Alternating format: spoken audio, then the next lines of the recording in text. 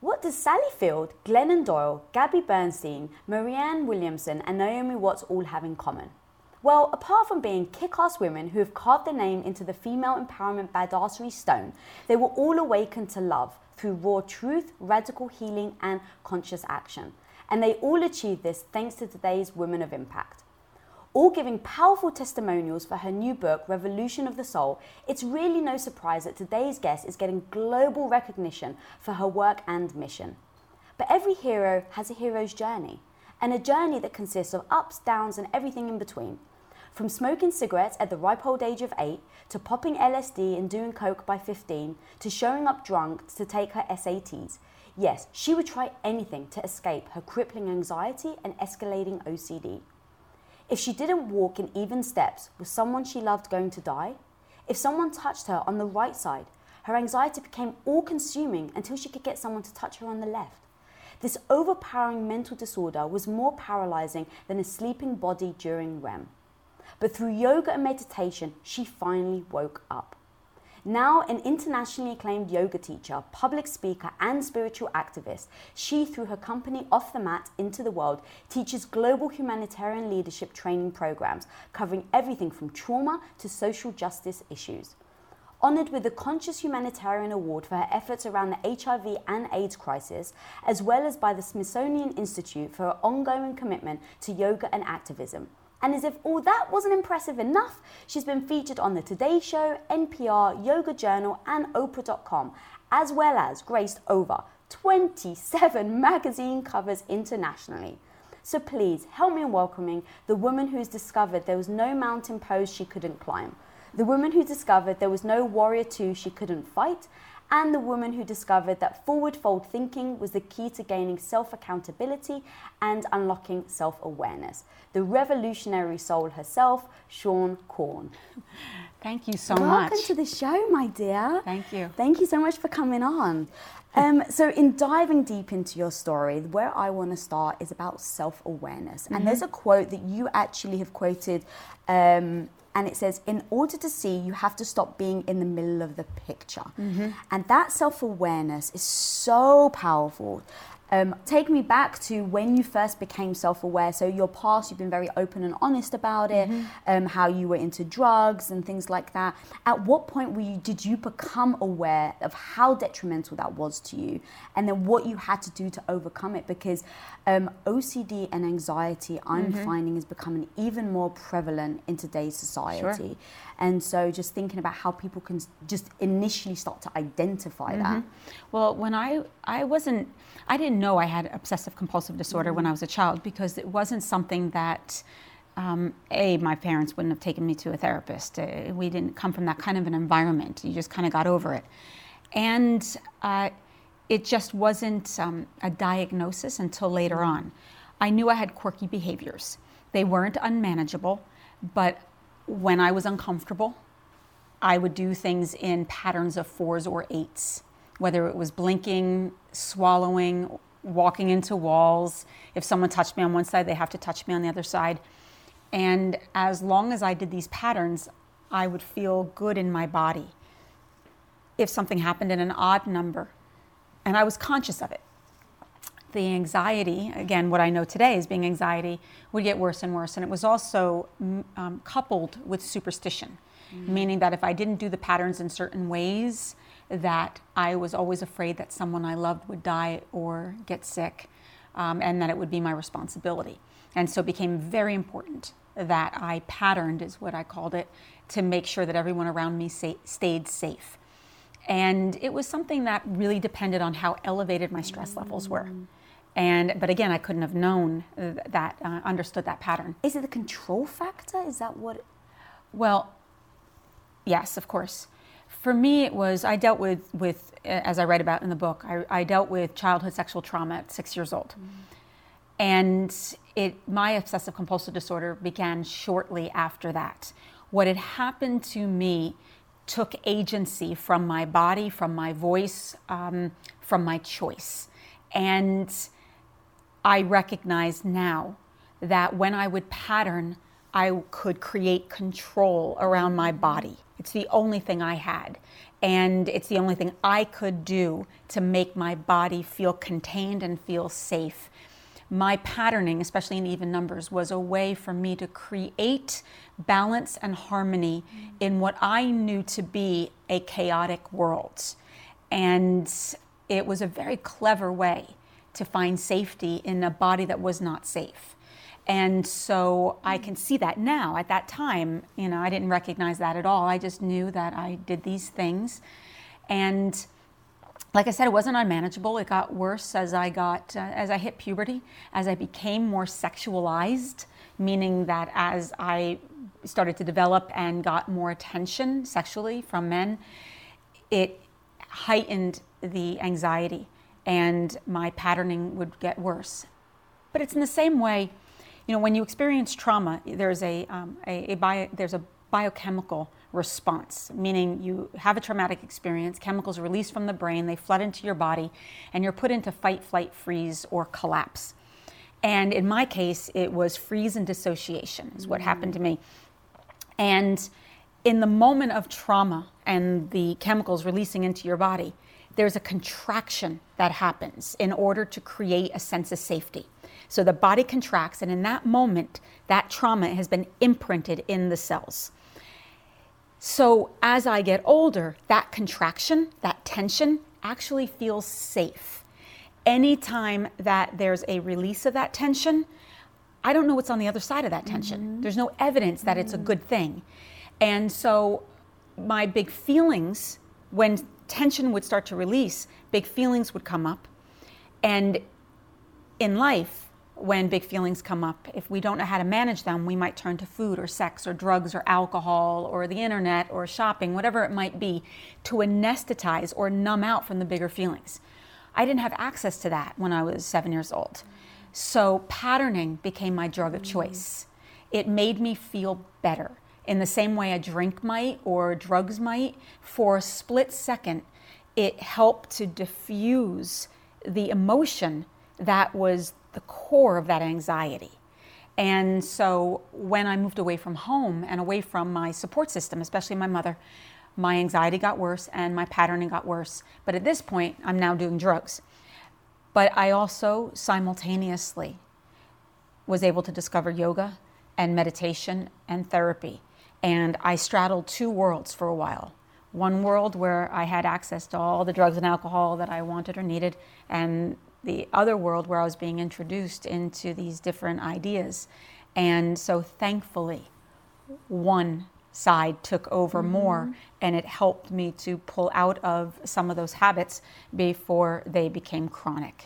When you say thankfully, what do you actually mean? Because I think that that's very deliberate on your part, right? You made that choice. You had the strength to let go of the drugs and the alcohol and turn to yoga and more holistic approaches. How did you decide to lean more towards the yoga? Like, what was that that mechanism or that process? Well, I think I say thankfully because I was so young. I mean, I moved away from home, like I said, at 17. I had already started doing drugs way earlier on, and I liked them. I had no issue with drugs at all. One of my first jobs in New York City happened to be at a cafe on the Lower East Side called Life Cafe. Life Cafe was owned by a man named David Life, and who went on to open Jivamukti Yoga, which is one of the most premier yoga schools in the world. And so it's like, I feel like now, it's like the universe conspired to put me in environments that was just whispering my ear, challenging me to pay attention.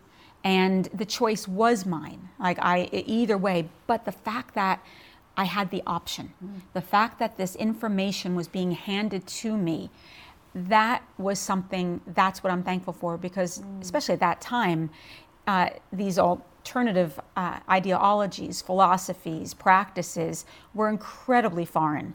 They're not as mainstream as they are today. Right. And so considering I had many friends at that time in the same cafe, many of them are dead today. They had the same awareness, the same opportunity, the same environment. And for whatever reason, drugs, alcohol, drew them in, and they weren't able to take this wisdom and apply it. Somewhere within my subconscious, I did not want to die. I wanted to live a richer, deeper, more meaningful life. I just didn't know what that meant. I wanted access and tools to become more aware, but I didn't know what that meant. I was drawn towards alternative thinking, and yet still deeply steeped in my old ways of understanding, the old patterns, my upbringing, all of that. And it was just getting on the mat. At first, it was just purely physical. There was nothing about it that was spiritual to me, not in the least. I did not believe in God. I resisted the notion of God. You were atheist, right? Yeah. But what happened was I practiced, and the drinking didn't feel good.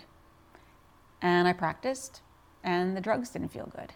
And then the cigarettes didn't feel good, and the meat didn't feel good, and then one thing after another. It just didn't feel right in my body. I didn't want to do these things. Something else was being replaced. Now, I hadn't gotten to the core of my wounding yet, not even close.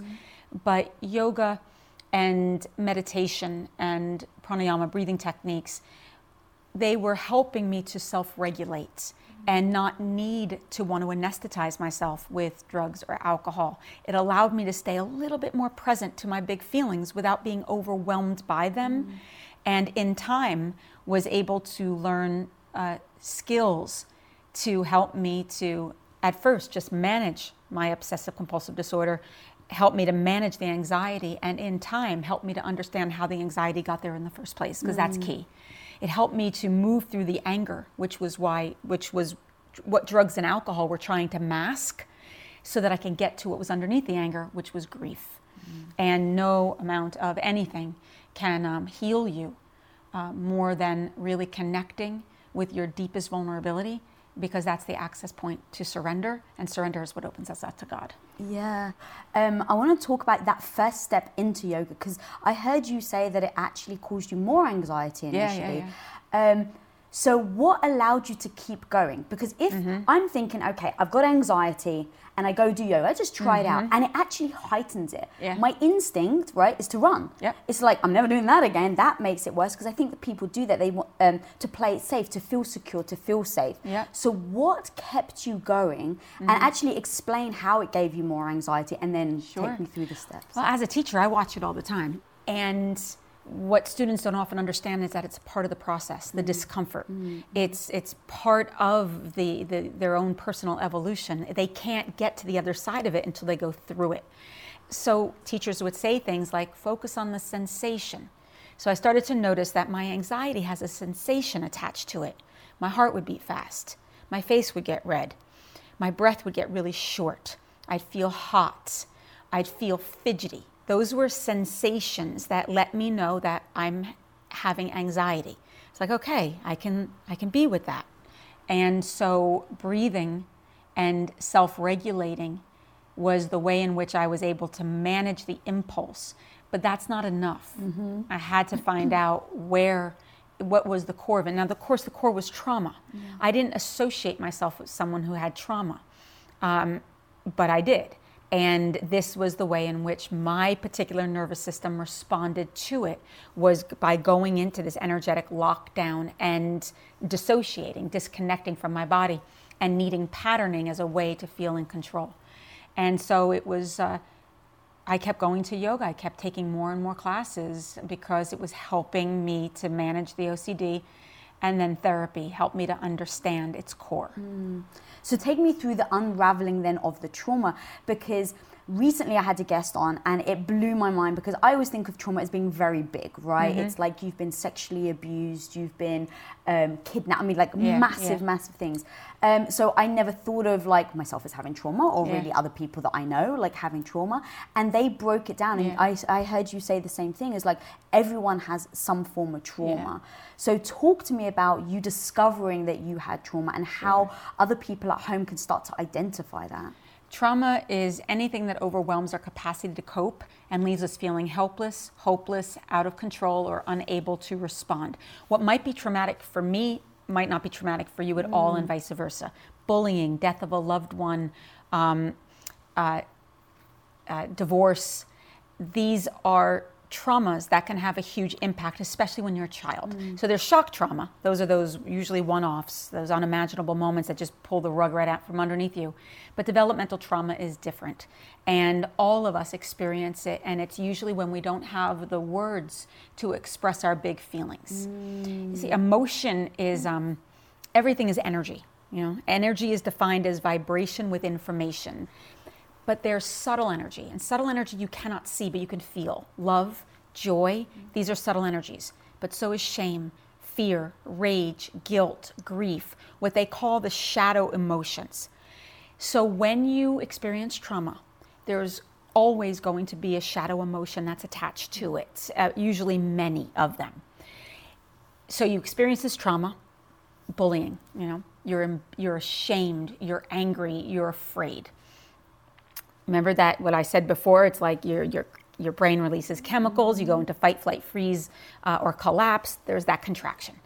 If you were raised in an environment where your parents recognize, or who's ever raising you, recognize like, okay, there's been, this child is overwhelmed, they look like they might be in shutdown, let's give them a space to express those big feelings.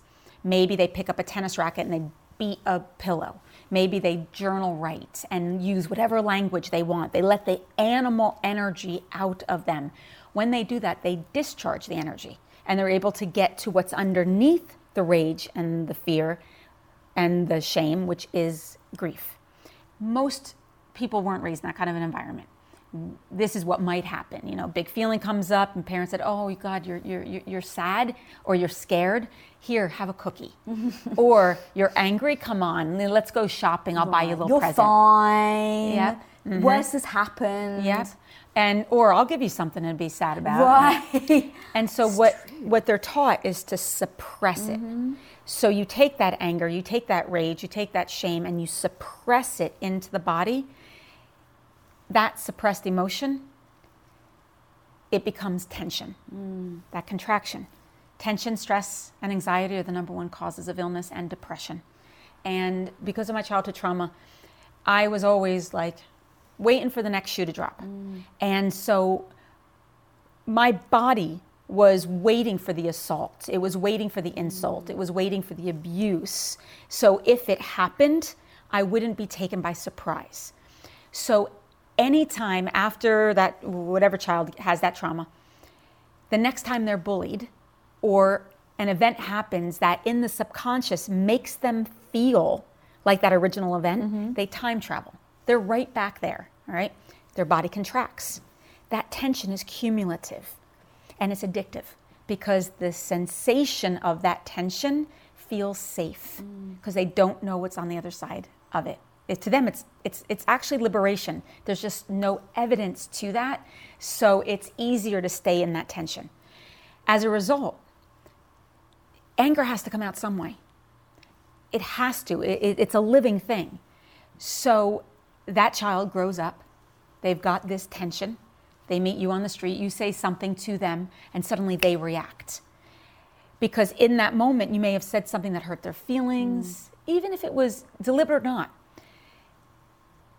Because they're not in present time, they've time traveled to the original assault. Their body is letting them know that danger, danger. Now they're an adult, so they have a choice. And that choice, more often than not, is going to be to react. They'll meet fear with fear. They'll meet rage with rage, hate with hate. And that's how we have just this cycle of dysfunction that happens. When you practice yoga, you stretch. And when you stretch, you release the tension. So what happens is the emotion that has been a part of that tension begins to rise to the surface. Thus why, when people come to yoga, they fidget, they look around, they fantasize. They don't have access to the food, the sex, the drugs, the alcohol on the mat. All they have is their thoughts. And they use them as a way to avoid the big feelings that actually need to arise. So essentially, what needs to happen for us to heal as a society is to recognize that we're all in trauma, that we've been taught to suppress our big feelings. that our big feelings are considered bad, wrong, shameful, or ugly, and that there are tools that allow us to excavate those feelings so that we can be in the presence of them. And if we can, then in the face of conflict or crisis, instead of reacting, I can respond. Meaning I can ground, breathe, self-regulate, notice really quickly like, oh, my chest is tight, my heart is beating, I want to rip her face off. Probably not an appropriate response to what's happening here. All right, I'm not in present time. Breathe. Then maybe I can make a more compassionate and empathetic choice rather than escalating conflict because of my own unhealed woundings. So that, in a nutshell, wow, is trauma. It never dawned on me. So before we were rolling, I was actually telling you that I used to think yoga was woo-woo. I was that person that thought I knew everything, science is everything, and, you know, like the spirituality of other things is just a way of making money. Until my health kind of basically fell apart 4 years ago. And I explored everything, Western medicine, and nothing was helping until I started looking into the more holistic, like yoga and things. And that's when things changed for me. And my very first yoga session I had, and I told my teacher what I'd been through and how sick I'd been for so many years. And so she did something super like stretching. And by the end I cried. Of course. And I'm not a crier. And in the moment I was looking at it and I was like, I don't know what, like it wasn't that I was feeling that like sad. I wasn't feeling sadness, and that was what was weird. I was just like it was like someone had opened a valve or something, and I never understood why. The body remembers everything. There's no separation between the mind and the body. You were focused on the belly, right? Yeah. So it's third chakra. And third chakra is the magnetic core of our personality and our ego. It's the place in our body where we house our sense of self and our soul. When we have a strong sense of personal spiritual identity, we never have to look to the physical world for validation or definition. We just know who we are. But because we're in human form, very often our sense of self is determined by the way we look, the money we have, the relationship that we're in, all these things that are temporal. They can, relationships change, money comes and goes. So if our sense of self is dependent on things that change, we're always grasping for more and more. So when you're doing work to heal this part of your body, you can, of course, you want to change your diet, you want to do the practices, and you want to look to where you're holding narratives within your consciousness that in some way is there, that idea of not enoughness. Right. And so what yoga does is it brings it up. So those tears aren't present time tears. Those are the tears of your grandmother. Those are the tears of all the women who have given power away. And to me, that's when yoga gets good. It's hard because that's when most people will quit. Because they're like, what? Why? I came here to get blissed out. Right. You can't change it until you see it. Yeah. So when you have those incredible moments, it's like you've been given an incredible gift to go in. And I imagine you felt a little better afterwards. I did, yeah. I'm glad you brought up narrative, by the way, because I think we all have a narrative that we play in our heads. Yeah. And the narrative we all play in our heads feels true. Yes. But that can hold us back. Yeah. So how would you unravel that? So through yoga, I know that you said it wasn't just like a one-time thing, right? It's like 15 years of exploring. What are those key things that people can take away, though, in knowing, like, identifying what their narrative is, whether it works for them or against them, and then how they can change it? It's really important to understand that we are not our stories. They are aspects of our experience, and all of us have different elements of it, and they're intense, and they're juicy, and they're boring, and they're perverse, and they're unique to each soul. And yoga is about relationship. It means to come together and make whole. It recognizes that everything is connected. So for me to understand the light, I also have to be in relationship with the shadow. And our narratives give us incredible opportunity to connect with the shadow. Where we get stuck is we start to believe we're that story instead of seeing a bigger spiritual picture to why things have happened as they do. I look back at my childhood trauma and I wouldn't have wished that on anybody. That was a drag. I had to do a lot of work around that, but I can't change that. And had I not had those challenges, anyone who's watching, that our challenges, our pain is our purpose. It's what will bring us to our knees and then uplift us towards grace. It just takes time and practice and a willingness to reframe the incomprehensible and to give it meaning and value. But it doesn't mean bypass. You can't get to the bless you until you go through the fuck you. And that fuck you's got to go somewhere. So if it stays in the body, it'll come out sideways in a different way, either through inappropriate behavior or even attitudes, sarcasm, shut down, minimizing someone else's power or potential because of your own feeling of inadequacy. And so we want to be able to be in relationship with both the shadow self, because it's through the shadow that we're going to be able to understand the lesson, and the lesson that's going to open our heart to love. And the more I can love myself, the more I'm going to be able to stand in the presence of another soul and recognize they're doing the best they can with what little they know, based on their own trauma and the lack of tools that they had available to them. That they too are here to open to love. And the rate in which that happens is actually not my business. That they are not their story, yet their story is informing their destiny. And the most important thing I can do is stay on my side of the street and do my work on myself and recognize, try to reframe why things have happened and to see the value and the opportunity rather than just the dysfunction and the pain and suffering. But you got to feel the pain, you got to feel the suffering, and then you transcend.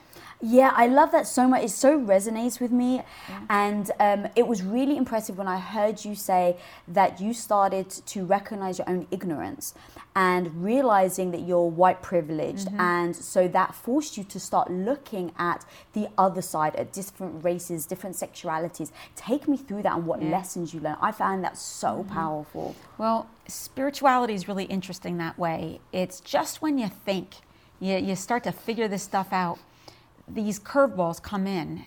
And what happened is after I went through my own healing process around my own trauma and forgiveness, like I said, it became very important to me to be in service. And I thought, well, abundance is coming in. To keep abundance going, you got to push the abundance out. So I should probably help someone. That's how cavalier it was. Not realizing that the moment I walked into an environment where there was trauma and pain and suffering, I was being initiated into the next level of my own healing. Because now I'm meeting in face-to-face examples of my own shadow self. And I had this idea that, we're all one, because that's what yoga teaches us. But my next big lesson was, we might be one, but we're not the same. And until I can acknowledge those differences, I'm the problem, because I'm ignoring what's directly in front of me and my complicity in that suffering. So my foray into service was white saviorism. That's how it showed up at first. Like I was the savior. Like, I'm going to fix this. I didn't even understand what it was I was fixing. So the next big part of my journey was having to confront power and privilege and the ways in which someone who looks like me internalizes racism, sexism, homophobia, transphobia, ageism, ableism, bias, discrimination. I can't not be any of those things. I have to be, because I was raised in an environment that was all those things. So overtly, I might walk through the world, and say, I'm not racist, but put me in a situation where I get afraid and the primal part of my brain gets activated, that reactive part of my brain. Suddenly, I'm not in present time. I'm my grandmother again. I'm my high school again. And so the book really explores the ways in which we internalize as tension these ways in which we create separation, and that the only way that we can heal it is own it. Being racist isn't necessarily the issue. Again, we're all going to hold some form of bias, prejudice, discrimination. The problem is not owning it, is acting as if somehow we're beyond it, then nothing can change. The moment I can say, yes, of course I'm racist, is the moment that we can begin to heal it, is the moment that when it shows up, it's like, oh, there it is in my body. Let me breathe. Let me take a different choice. So to me, it's normalizing the conversation and looking at it spiritually and trying to see the bigger picture once again, so that we don't create more suffering, so that we don't create more harm. Because when I say we are one, I want to mean it. And I want to take ownership for what that means and my responsibility to it. And in the practice, we're taught that our liberation is bound, that I can't be free unless we're all free. So I have to look at the ways in which I prevent freedom, and I do. The ways in which I'm complicit or participate in the separation that creates that suffering. So if I want to dismantle the systems that exist, whether it's on a governmental level, on a systemic level, I have to dismantle the systems that exist within myself first. And those systems run very deep, and they're uncomfortable, they're humbling, they're embarrassing, and they're essential. If we want to change the world, this is how we do it. We take accountability for the way in which we participate in creating that harm.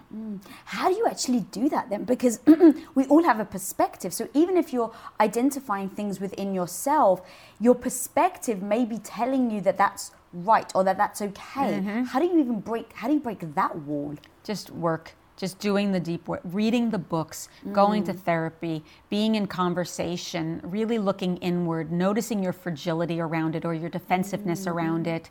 And so it's diligent, hard work, and it's work that I hope anyone who says they want peace, who wants freedom for all, who talk about this world, wanting to make the world a better place, I hope that they challenge themselves to recognize their own participation in this dysfunction and change that behavior, because the systems are just made up of people.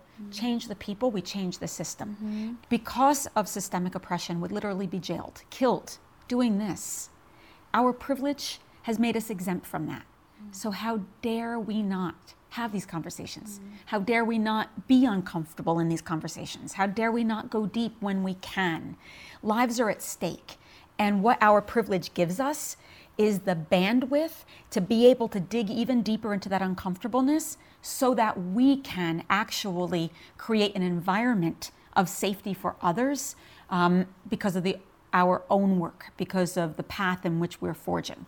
And so, anyone who's out there like, well, what can I do? Like, do your inner work and hold yourself accountable and normalize these uncomfortable conversations and be willing to confront the limiting beliefs that are within you that are keeping you stuck, and forgive yourself for thinking you should know better, and let yourself become more empathetic. Then when you meet the perceived other, you're not as quick to want to tell them what they need to do. You're not as quick to judge. You recognize, like, man, they are in their humanity right now. And my job is to love them no matter what, meet them there no matter what. But I can't do that unless I'm doing my own work. That includes the messy work. So how do you, if you've done your work and you're meeting someone and you just see blatant racism, how do you meet them there when you've done the work to overcome that, to realize that's not the right way to approach this, to recognize that that could be so detrimental to the world? How do you meet them there? If you're safe, like if you're in a situation where you know you're physically safe to call someone up, you call someone up. I would have to imagine in my life, most of the people are well-intentioned and saying racist things. Do you actually believe that then? In my core, the only way to approach a conversation with someone is to hold them that they're well-intentioned. If someone said something that was racist, and I just was like, you're racist, they're going to say, no, I'm not, and then conversation over. Right.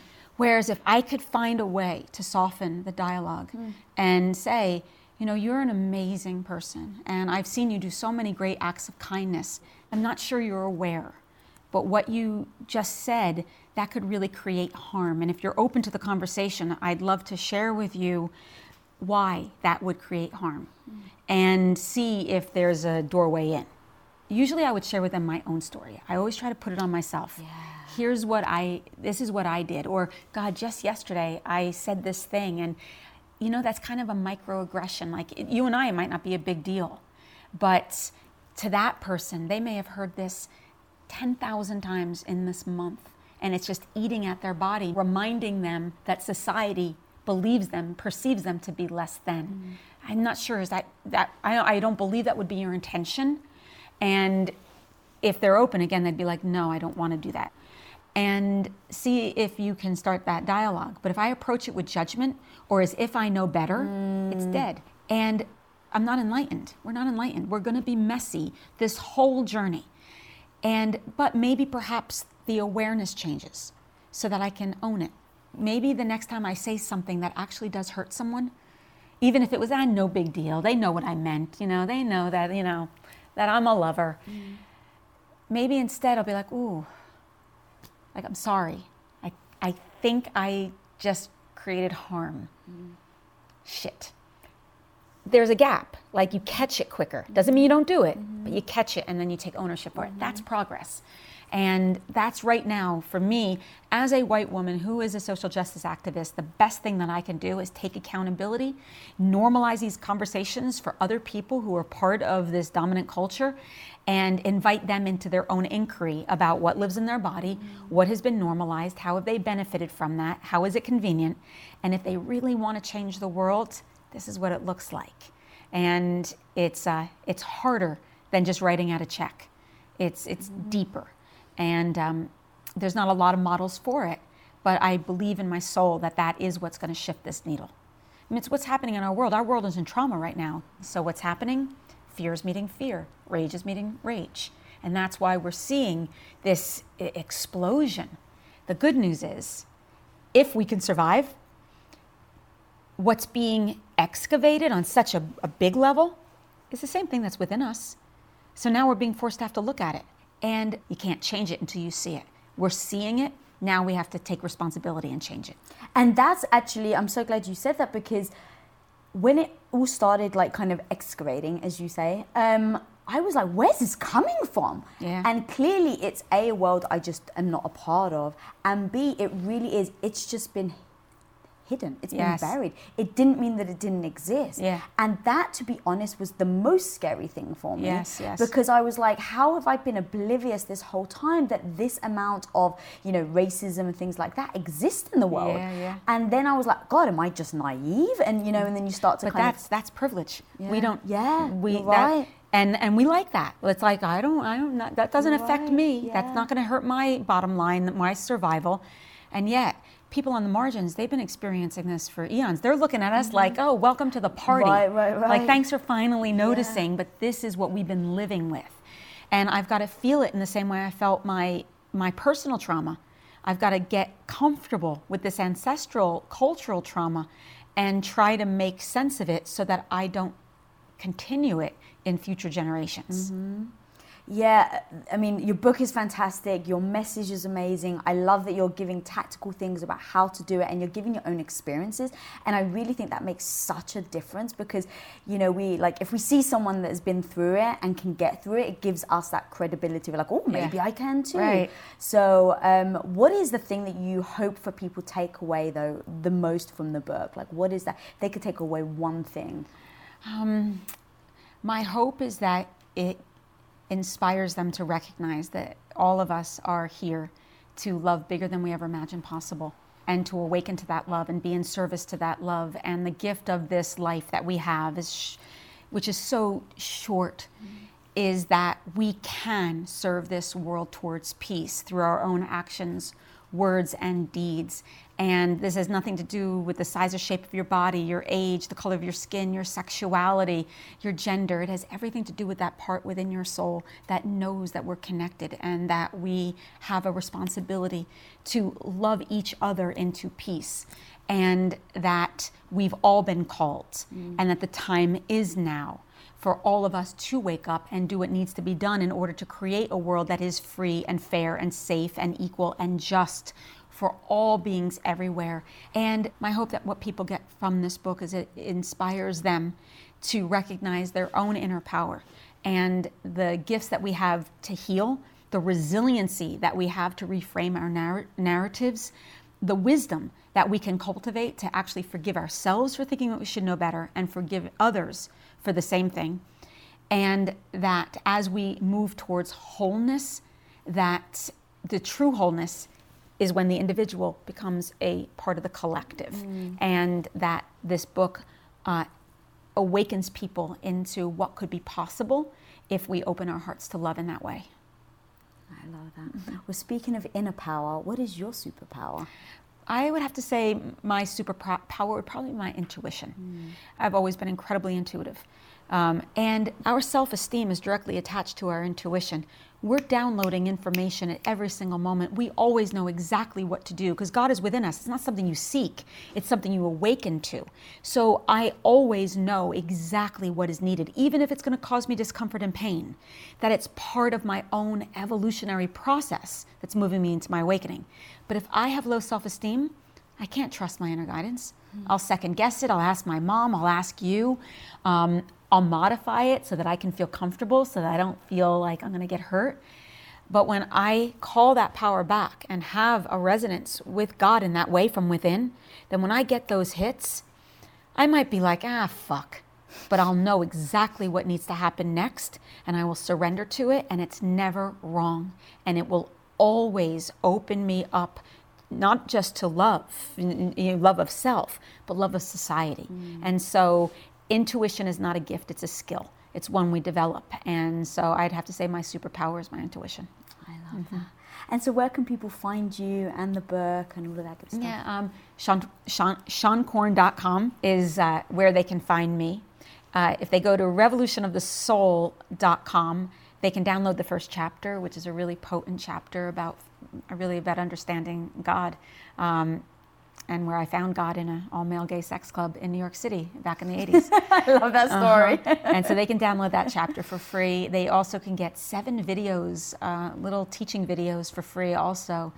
And they also, if they want to know more about Off the Mat Into the World, which bridges the gap between yoga, transformational work, social justice, and conscious action, they can go to offthematintotheworld.org and check out our leadership trainings there.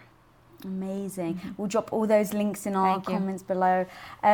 Guys, you've got to go check out this book. I love this. She put like revolution, evolution. Go check this out, guys. Check out all the stuff that she's doing. It really was, especially because I'm going through my own journey, it really was an eye-opener for me as well. So check her out, check out the book. And if you're not following me, follow me at Lisa Bilyeu.